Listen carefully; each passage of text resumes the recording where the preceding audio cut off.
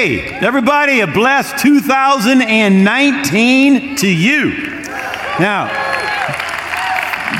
I know this for 2019 to be your best year. It needs to be your best year spiritually. And for that to happen, we really need to know who we are in Christ. There is nothing more important. You know, over 130 times in the New Testament, it talks about in Christ, in Him, and in whom. It's talking about who you are. And it's so important we find out who we are in Christ, what we have, and what we can do. So that's where I want to go today. But to start out, to get us there, I want to take us back to the book of Judges in your Bible. For those of you that still bring a Bible or are looking, it's the 7th book in your Bible. And what is happening again and again throughout this book that takes place for about 350 years, maybe almost 400 years, is the children of Israel start they serving God. And then they forsake the Lord. And when they forsake the Lord, it ends up their enemies come in and oppress them. And then they call out to the Lord, and God sends them a deliverer, and they come back to God. And then they go through this cycle again and again and again and again. So they have forsaken the Lord. They're being oppressed by the Midianites. And the Midianites, the Bible says that they come in and they steal everything. Everything in sight. They take the crops, and the Israelites are hiding. They're living in caves and in dens. And they cry out to God. God sends them a prophet, and they listen to the prophet. And it brings us to Judges chapter 6, verse 11. Now the angel of the Lord came and sat under the terebinth tree that's in Oprah. Now, this is not Oprah one on TV. But the angel of the Lord shows up and is sitting under this tree. Now, we've talked about this before, but when the Bible talks about the angel of the Lord, it's talking about a Christophany, or an Old Testament appearance of Jesus shows up. How many of you know when trouble shows up, Jesus tends to show up? See, when the 3 Hebrew children were thrown in the fiery furnace, the 4th man showed up in the furnace. And as the king said, he looks like the Son of God. Well, he was. They said, it goes on and it says, and while his son Gideon was threshing wheat in a winepress in order to hide it from the Midianites. So Gideon is going to be kind of like our hero in this story. But he's afraid. And he's hiding from the enemy. And he's got some wheat. And where he should be is at a threshing floor, threshing that wheat, getting the chaff off. But instead, he's in a wine press. He's hiding from the enemy. He's doing what he should be doing, but he's doing it full of fear and in the wrong place. This is kind of like the modern day equivalent of taking a bath in the back seat of your car. How many of you know you're supposed to take a bath, but not in the back seat of the car? Wrong place. So he's afraid. He's hiding. And honestly, he is living way below God's standard. Where God wants him is not where he's living. Psalms 31 says this, how abundant are the good things that you have stored up for those that fear you. I mean, God wants your life to be blessed. Not that there's not going to be obstacles and opposition and giants, but God wants your life to be blessed, and he wants you to go from victory to victory. So the angel of the Lord appeared to him, verse 12, and said to him, the Lord is with you, you mighty man of valor. I personally think that he probably looked around and thought, he's talking to somebody else. Because that's not me. I'm not a mighty man of valor. I'm here, I'm hiding, I'm afraid. Now, he is not acting like the person that God says that he is. In fact, the truth is, he doesn't even believe what the angel of the Lord is telling him.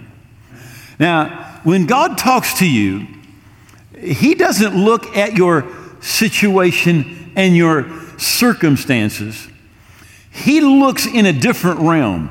You may be looking in the natural realm, but God's looking in the spiritual realm, and He's talking to you from your destiny. He's talking to you from who you are in Christ, whether you know who you are or don't know who you are. Well, Gideon sees himself as insignificant. He sees himself full of fear.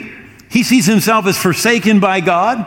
He sees himself and everybody around him as failures. They're not walking in victory at all.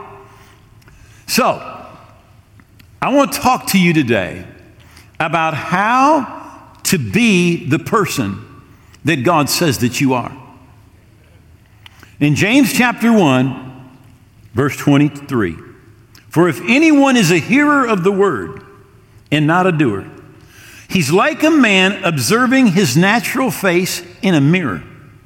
For he observes himself, goes away immediately, and forgets what kind of man he was. But he who looks into the perfect law of liberty and continues in it, and is not a forgetful hearer, but a doer of the work, this one will be blessed in what he does. So here's what this verse is telling you and me, that God's word is a mirror. And when you look in God's word, you will find out who you are. You'll find out what belongs to you. You'll find out what Jesus purchased for you.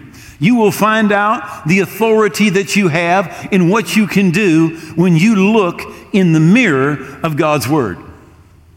That's where you're going to find out who you really are. Now, the Bible says in 2 Corinthians 5, verse 17, if anyone, that's you, is in Christ, you are a new creature, a new creation. Old things have passed away. All things have become new. So when you become a Christian, you become a new creation on the inside. You look the same. Your mind still works the same.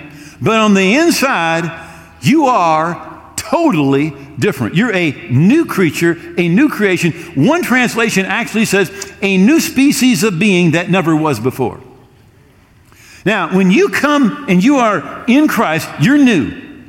And you are so new that you need God to introduce you to yourself. The only way you're going to find out who you are is from God, and He's going to tell you who you are in the Word. So when you read the Word, you look there and you see who you are. You're forgiven. You've been washed in the blood. You're a child of God. You're redeemed. You've been translated out of the kingdom of darkness into the kingdom of the Son of His love. You begin to see who you are when you look in the Word. Now, the world is going to give you one report about who you are. And God is going to give you a different report about who you are. The world is going to give you a report about that old person in the natural. God's going to give you a report about the new person in the spiritual. So, Isaiah said, who has believed our report? Because God's report is going to be different about who you are than the world's report. The world of medical professional may give you a report about your physical condition. And the report that they give you is going to be true in the natural. But God has another report. And by the way, He said, who has believed our report, and to whom has the arm of the Lord been revealed? God's arm is revealed to the people that believe God's report. The doctor's report may be one thing, but God's report is He will forgive all your iniquities, He'll heal all your diseases, and He Himself bore your sickness, carried your disease, and by His stripes you were healed, and His name is the Lord who heals you. Now, if you keep looking in there and keep looking and keep looking and keep looking and keep looking, you're going to see yourself differently. Somebody says, well, I'm discouraged. Yeah, but if you look in here, you're going to find out that you don't need to stay discouraged. God said, be strong, be of good courage, don't be afraid, don't be dismayed, for I am with you wherever you go. You don't need to be discouraged. He said He will always lead you in triumph in Christ. You say to somebody, how are you? and they say, well, under the circumstances, I'm doing pretty good. And I think, well, what are you doing under there? Because the Bible says that He's raised us up together with Christ and made us seated together in Christ in heavenly places, far above principality, power, might, dominion, every name that's named, not only in this world, but also in the world that is to come.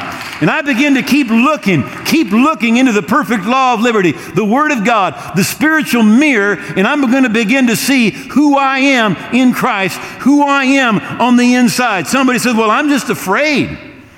I'm fearful. I'm in dread of what's coming. Yeah, but the Bible says He hasn't given you a spirit of fear, but of power, love, and a sound mind. Somebody says, yeah, but I've been bound. I've been bound for 20 years with the same addiction. But that's why God said, again, He hasn't given you a spirit of fear, but of power, love, and of self-control.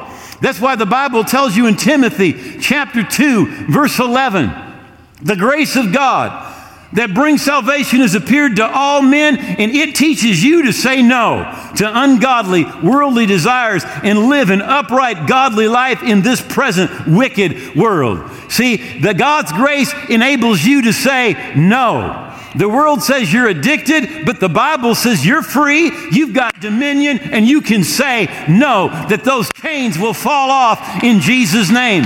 But we got to keep looking in the mirror. Keep looking in the Word of God, and it will show you who you are in Christ. It will show you what belongs to you in Christ. It will show you what you can do in Christ. The only place you will ever find out who you really are is by looking into the perfect law of liberty, the spiritual mirror of the Word of God. And it will show you who you are in Christ. And Gideon said to him, my Lord, if God is with us, why have all these things happened to us? Where are all the miracles which our fathers told us about, saying, didn't the Lord bring us up out of Egypt? But now the Lord has forsaken us and delivered us into the hands of the enemies. Now, instead of listening to what the angel of the Lord has just said, he says, yeah, but look around. There's just no miracles. There's no blessings. We're oppressed. We're the tail and not the head. God doesn't care. God's forsaken us. God is punishing us for all the stuff. But the truth is something completely different. You may look at your circumstances and see one thing, but if you look into the mirror of God's Word, that mirror says you're blessed. You're a child of God. You're redeemed. You're a new creature in Christ. You're above and not beneath. You're seated with Him in heavenly places, far above principality and power. Every demon is under your feet. You're washed in the blood. You're a king and a priest to God, your Father. You have authority in Christ. In fact, Jesus said, I give you authority to trample on serpents and scorpions over all the power of the enemy, and nothing will by any means hurt you. See, you begin to see yourself differently when you look in the Word. Now, it says you've got to keep looking. You've got to keep looking and not be a forgetful hearer. What you see, what you hear, when you look, you can't forget that and live the victorious life that God wants for you, or live with the provision that Christ purchased for us. Verse 14, the Lord turned and said to him, go in this might of yours, and you will save Israel from the hand of the Midianites. Haven't I sent you? See, you are who God says you are. You can do what God says you can do. You have what God says you have. You are a new creature in Christ. And again, you are so new that God needs to introduce you to yourself. You are only going to find out what your inheritance is by looking in the mirror of God's Word, seeing who He says that you are, what belongs to you. Don't read it and forget. Don't read it and disregard it. In fact, meditate on it. Don't be a forgetful hearer. Somebody said, well, I'm depressed. Yeah, but the mirror says the joy of the Lord is your strength. You're going to get one report from the world, but a totally different report from the Lord. Totally different. Somebody said, well, I'm addicted. I'm a loser. I'm just ordinary. Those are all the things that were going through the mind of Gideon. But Jesus, the angel of the Lord, told him something completely different. And what the angel of the Lord told him was his destiny. It was true. It was what God was planning to do with his life. And literally, he had to cooperate, just like you and I need to cooperate. Verse 15, and he said, oh, my Lord, how can I save Israel? What can I do? Indeed, my clan is the weakest in Manasseh, and I'm the least in my father's house. So here's what he said. The angel of the Lord says, you're going to deliver Israel. Go in this strength. I'm with you. And he says, oh, you just don't understand. See, I'm from the tribe of Manasseh. And our tribe is the most insignificant of all the tribes. In my father's house, we are the most insignificant in Manasseh. And in all my father's house, I am the most insignificant. Basically, he's saying this. I am from the Barney Fife tribe. And I am Barney Fife. And God, you might be able to use somebody else, and this would work. But with me, it's not going to work.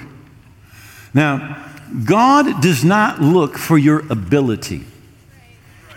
He is not impressed by your education, by your intelligence. He's not impressed by your money. He's not impressed by your position. In fact, 2 Corinthians chapter 5 says this, therefore, from now on, we regard no one according to the flesh. In other words, it's saying if you're just looking at people's pedigree, if you're just looking at their natural ability, you are going to miss it. You know, if people will look at you and think, well, I knew you when you were getting drunk, and I knew you when you were doing this, and I knew you when you were doing that. Listen, God does not consult your past to determine your future. He doesn't care where you've been or what you've done. 1 Corinthians chapter 1. For you see your calling, brethren, that not many wise according to the flesh. God's not impressed with your smarts. Not many mighty, not many noble are called. But God has chosen the foolish things of the world to put to shame the wise. God has chosen the weak things of the world to put to shame the things that are mighty. And the base things of the world, the things which are despised, God has chosen. And the things which are not, to bring to nothing the things that are. So God chooses the foolish, the weak, and the base. He's not looking for the A student. He's not looking for somebody with a great pedigree. In fact, what God wants to do is he wants to find somebody so that when he uses them, they know it's not them, and everybody looks and said, that had to be God. My mom's in heaven now. I remember when she looked at me and she said, you know you ain't that smart. She said, it's just God. It's just God. Amen. Amen. And the Lord said to him, surely I will be with you, and you will defeat the Midianites as one man. He needed to understand that he was who the angel of the Lord said he was, that he could do what that angel said that he could do. And you are who God says you are. You have what God says you have, and you can do what God says that you can do. But you need to begin to agree with God. That's why the Bible says, let the redeemed of the Lord say so.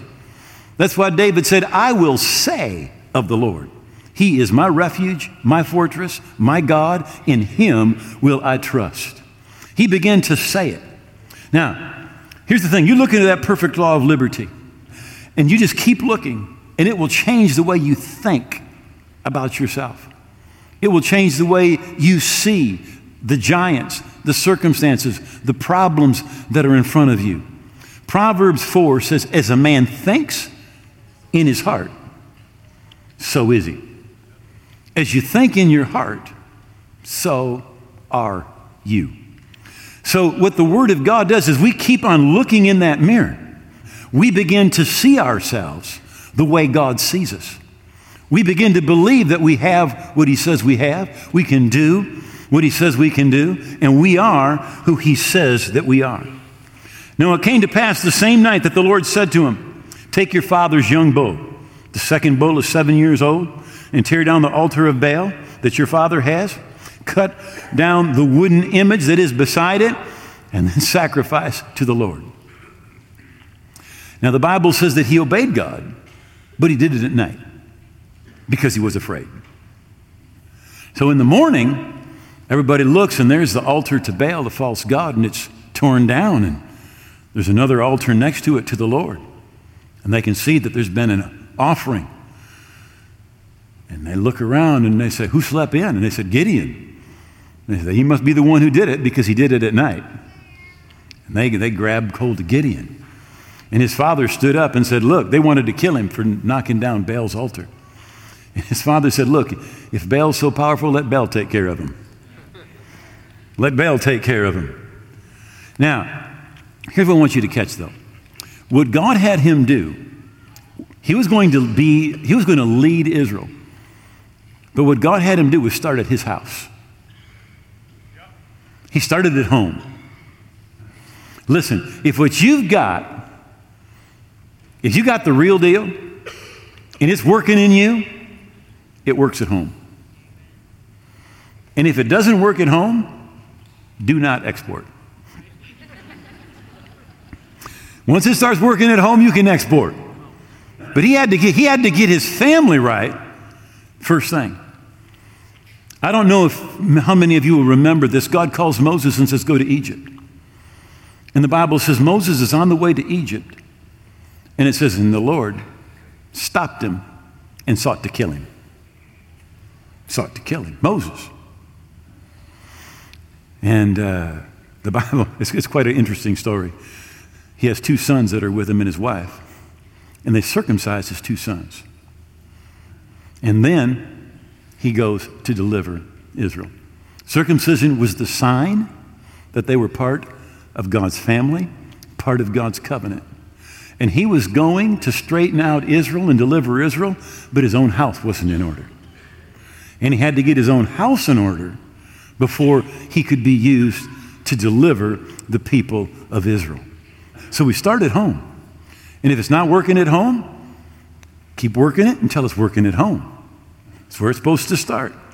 And if it's really working, how many of you know the people that are closest to you, they're going to see it. They're going to see it. So, a lot of times what people want to do is they want to, in their mind, imagine what they would do. I talked to a pastor a while back, and what he would do is on Saturday evening, he would find something online, he'd listen to some other pastor and take the notes, and he'd share that on Sunday morning. And then I shared with him, how I prepare. And he says, if I had a church of 1,000 people, I'd do that too. But how many of you know if you're faithful with little, you'll be faithful with much? And if you're unfaithful with little, you'll be unfaithful with much. What you do with little, you'll do with much. I remember a while back, it's really been quite a few years now, a fellow came up to me and he says, I had a prophet come and tell me I'm supposed to go to Africa and I'm going to be a great evangelist when I get to Africa. Well, I first asked him, I said, what are you doing now? And he says, I go to church every once in a while. I said, are you working in the youth department, or are you working in the children's ministry, or are you doing something? He says, no. I said, are you greeting? Are you doing anything? No. And here's what he thought. He thought he could take a plane flight to Africa. And when he got to Africa, he would be a different man. Listen, plane flights don't change you. They don't change you. You're going to be the same person in India or Africa or Europe or South America as you are where you're at today. It's not going to change you. That's why you start where you are and you start at home. And he said to me, shall I go? And I told him I recommended he didn't, but if he did, I told him, take that guy with you so you know when to come home. How many of you know if God's going to tell you something, he can talk to you? He has your email. He can get through. So Gideon blows the trumpet and says, we're going to war, and 32,000 people show up.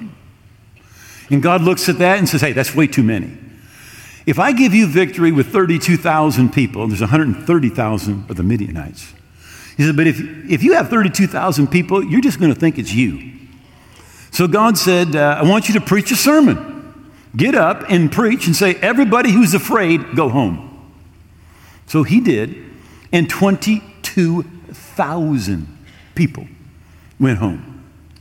But here's what God knows.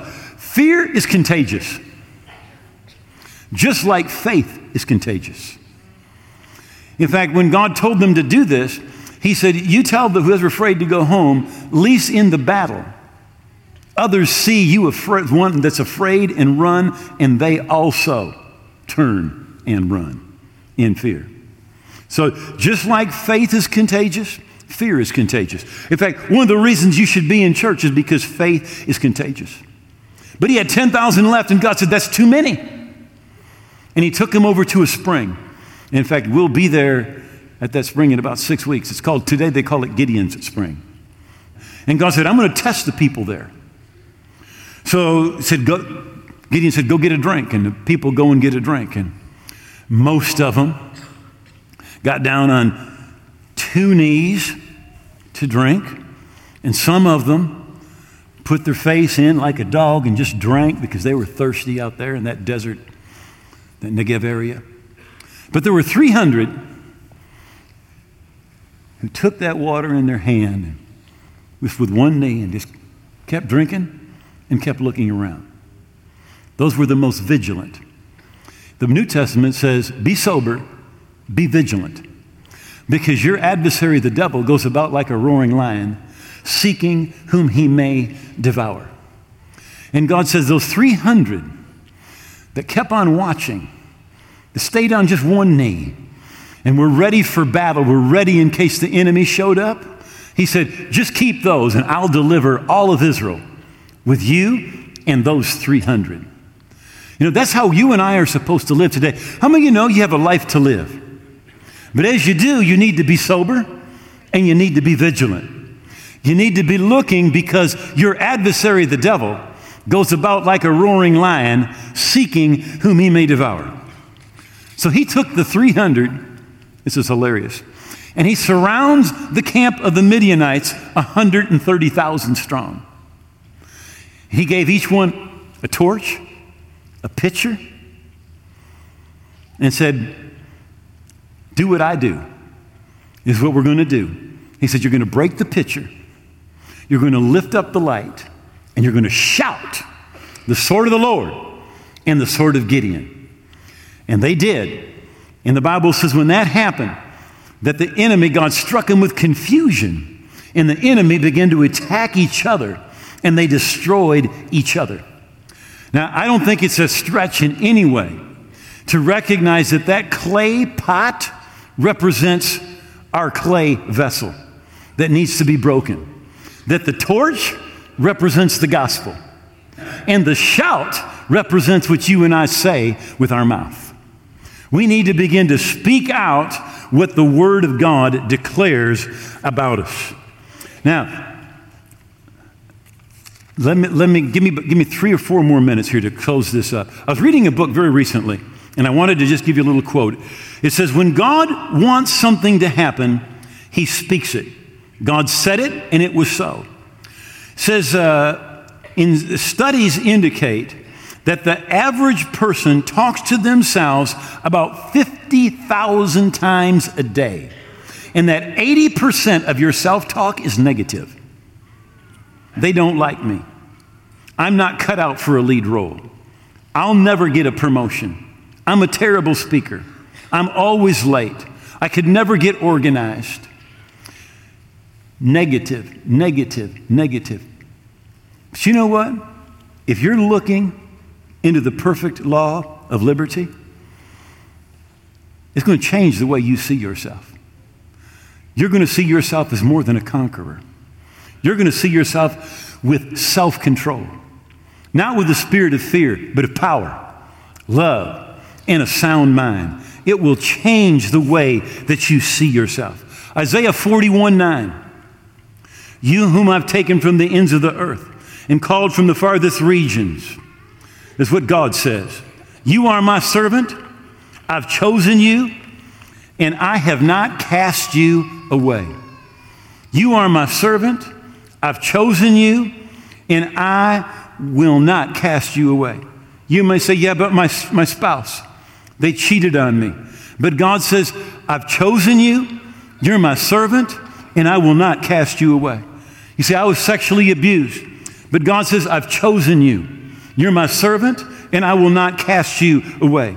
You said, I've made huge mistakes in my life. But God says, I've chosen you. You're my servant, and I will not cast you away. You say, I've done terrible things. But God says, I've chosen you. You're my servant, and I will not cast you away. You say, I've let everybody in my life down. But God says, I've chosen you. You're my servant. I will not cast you away. You say, I'm a failure. God says, no, you're not. You're my servant. I've chosen you, and I will not cast you away. And if you keep looking in that perfect law of liberty, the guilt, the condemnation, the dread of this world will fall off you as you begin to see who you are in Christ, what belongs to you, God's love for you. Everything is going to change. Old things have passed away. Behold, all things become new. And they are new, but you've got to look not at what the world says, but at what the Word of God says. It is a mirror, and it will show you who you are in Christ. Would you please bow your heads for just a moment? If you're here and you would say, Pastor, I am not right with God. I once lived for the Lord, but I've drifted away. Or you may say this, I just don't know for sure where I am. I'm trying to be a good person. I'm trying to be a Christian. The Bible says, know that you have everlasting life. See, we are not supposed to die and find out if we make it to heaven. The Bible says, know that you have. See, you can know you're forgiven, know you're right with God, and know that you're on your way to heaven. In fact, if you don't know that, you're not where you should be with God. And this is for you.